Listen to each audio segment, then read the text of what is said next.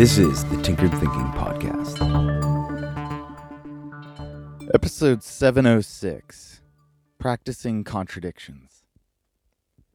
Seneca once wrote that only the wise man is content with what is his. All foolishness suffers the burden of dissatisfaction with itself.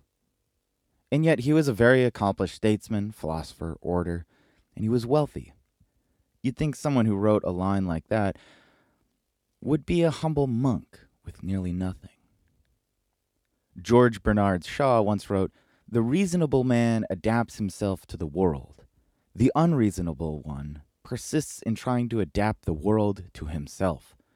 Therefore, all progress depends on the unreasonable man."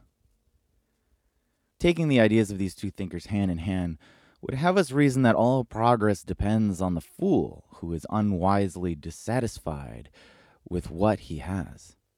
Both thinkers have good points, but they don't seem to align. It's easy to read each and find ourselves nodding in agreement, but there's clear dissonance. How do we make sense of that? People have a funny sense when it comes to continuity, especially continuity of character. It's inherent to the large majority of us to try and remain stable in who we are, even if that continuity is only really evident to our perspective. This is the reason why social accountability works.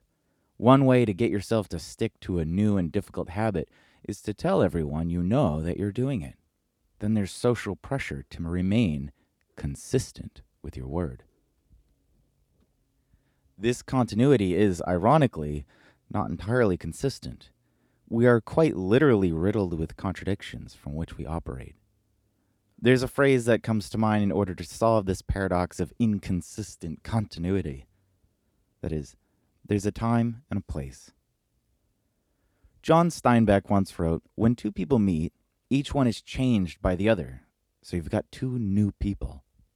The same applies to situations. When you put a person in a new situation, you get a new person. And the key to understanding the incongruence between the ideas we began with is to realize there's a time and a place for each. It's good to be a little foolish and suppose you can make progress by being unreasonable and pushing the world to change in line with what you imagine. But it's also good to practice the ability of being content with what you have. They are not mutually exclusive. Each is a tool depending on the moment. If we find ourselves in a situation where we really are powerless, then calling up a well-oiled practice of being content with what has is immensely useful. In fact, it primes a person to act effectively when the situation finally does change, when the gates open once again and the race is back on. Continuity of character portrays a concept of human behavior that is too simplistic. Yes, it's incredibly important to have continuity of truth and honesty, especially in relationships. Again, that is the time and place for an incredible adherence to continuity of character. But it is too provincial to push one's entire being through this processor. You don't drive around in just first gear. You have to switch gears depending on the circumstance, and sometimes you have to throw it into high gear.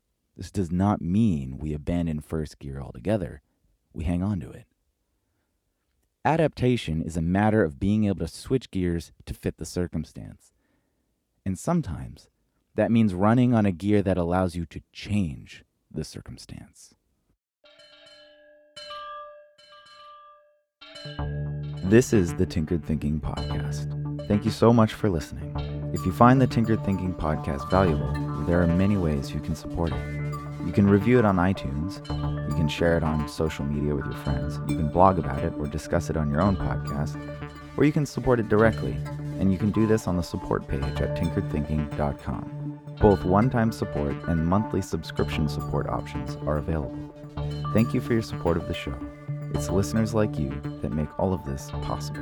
Any feedback or questions are always welcome, so feel free to reach out. And until tomorrow, remember to be careful about the context.